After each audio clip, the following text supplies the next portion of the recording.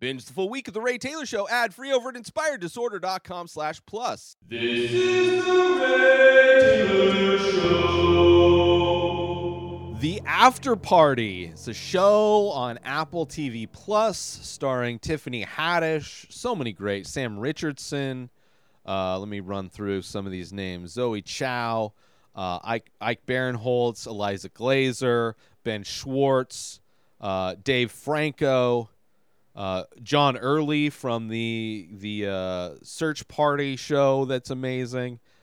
So many great actors in this show that is basically like a comedy Rashomon style show where each episode tells the series of events from a different person's perspective, and each perspective is told and shown in a style that reflects that character, which I appreciate. First off, this is a show created by Christopher Miller, who is known for the Lego Movie, 21 and 22 Jump Street, among many other things.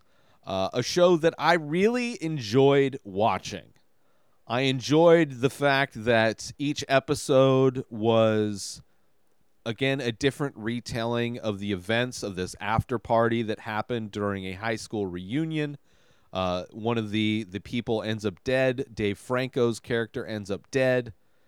And the cops are there. Tiffany Haddish is the investigator, and she's there to interview and to figure out what happened.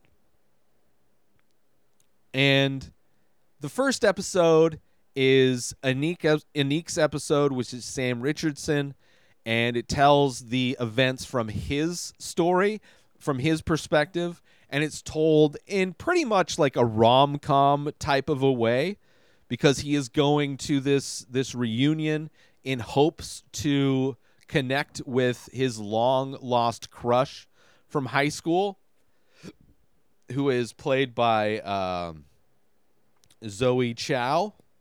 Her name is Zoe in the show.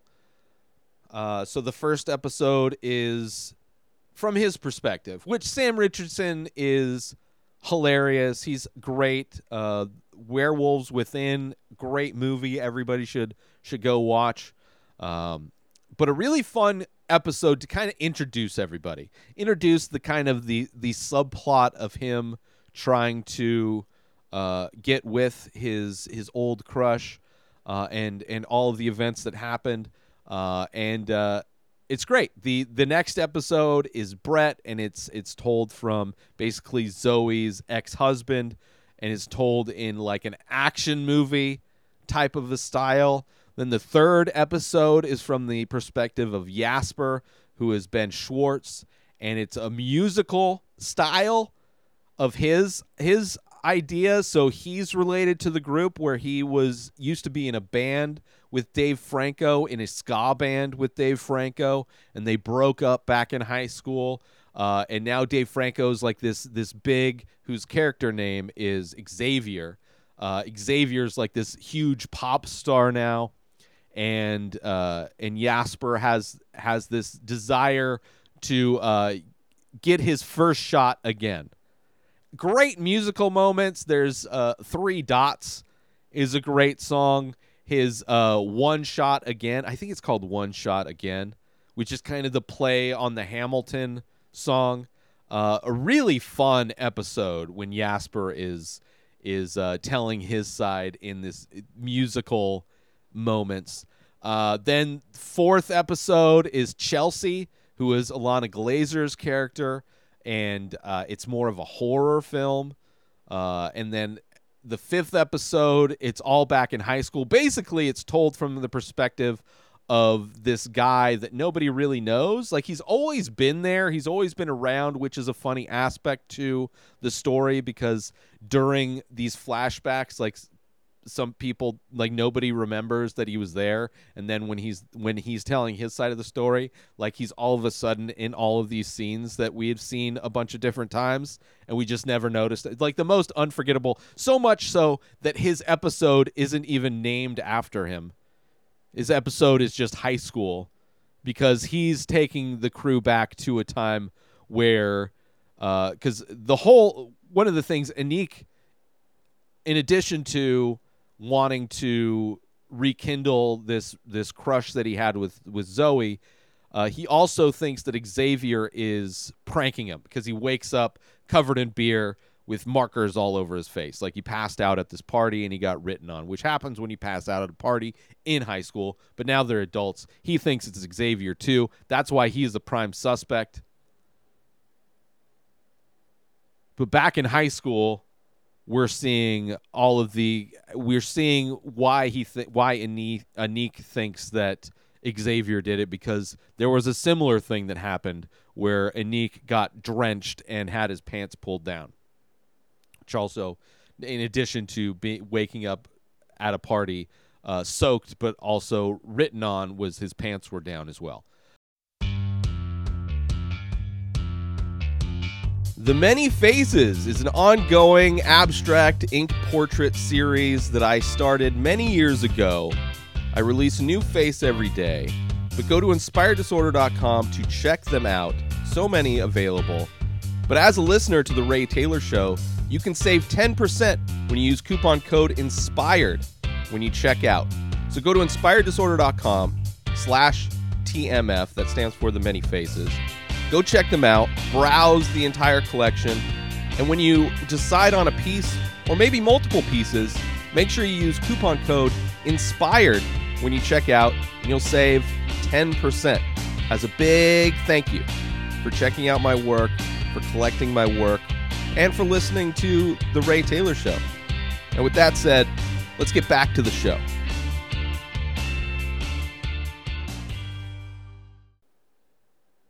So back in that high school episode is great. The aging down, whatever they did in this show to age down all of these actors for the high school episode, amazing. The best I've seen it done ever.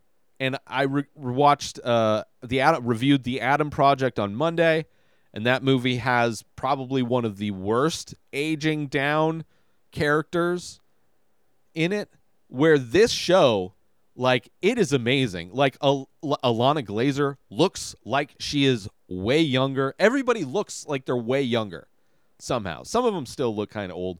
But, like, whatever they did to age these actors down, amazing. And then you have episode 6 is from Zoe's perspective, which is all animated. Not the entire, but most of the episode is animated, which is amazing. So much fun. Then episode 7, we have probably the most different episode, because it is showing the kind of the prequel of the cop of Danner, who is Tiffany Haddish's character. You're seeing how she started as a cop and wants to be an investigator, and has this kind of like rival that's, this white guy that's getting all of the opportunities, where she's just struggling to try and prove herself. Amazing episode. Took me out, out of all of the episodes, because it's so different, it's not showing you the events of the party, obviously, because she wasn't there.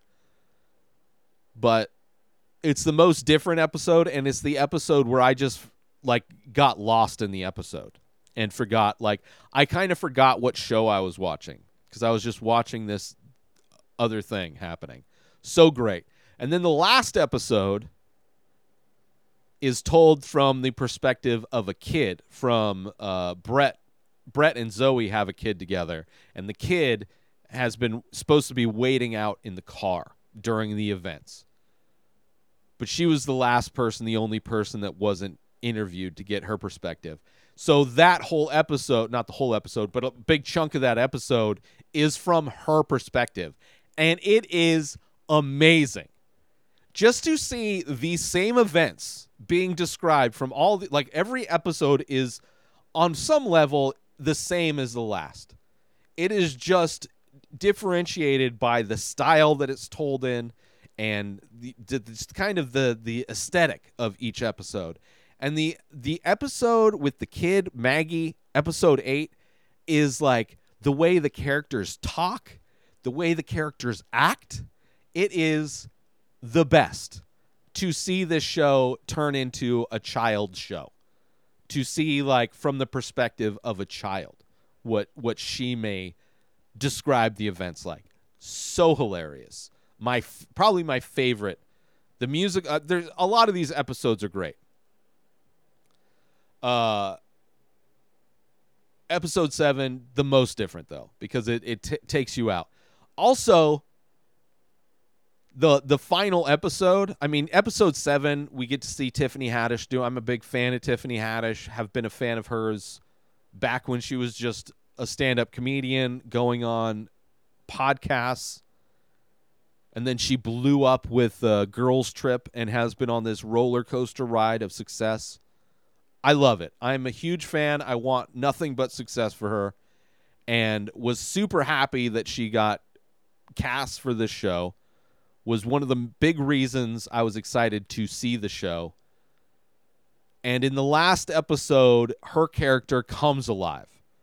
Like, the fact that she was cast as this person, like, she's the investigator, she's the Sherlock Holmes, she's the I forget the guy's name in Knives Out that solves the very end of these mysteries where they put all the pieces together and they reveal the truth of who the actual killer was. I think her character truly comes alive in that last episode and makes me so excited that they signed for another season, which means that Tiffany Haddish, basically it's going to be her investigating another crime. It also sets up potential for Sam Richardson to come back as like her potentially as like her sidekick, even though Detective Culp, John Early, the guy from The Search Party, plays basically her partner in this show. But it really felt like Sam Richardson might be the sidekick in the next one. She gives him her card. Maybe you'll do better, because he's like a guy who designs escape rooms and is good. He's like, while this whole season is going on, he's trying to listen in on all of these stories that are happening to try and solve it. So you have multiple people trying to solve this case. So I would love that. I would love to see Tiffany Haddish and Sam Richardson for like seasons. I hope they do multiple seasons of the show. The way it's done is amazing, but their chemistry is great, and also they're both really fun actors to watch. And they could even keep John Early around. I thought he was great in this as well. But it really felt like they were setting that up for potential second season. Join Inspired Disorder Plus today. Head on over to inspireddisorder.com/plus to join.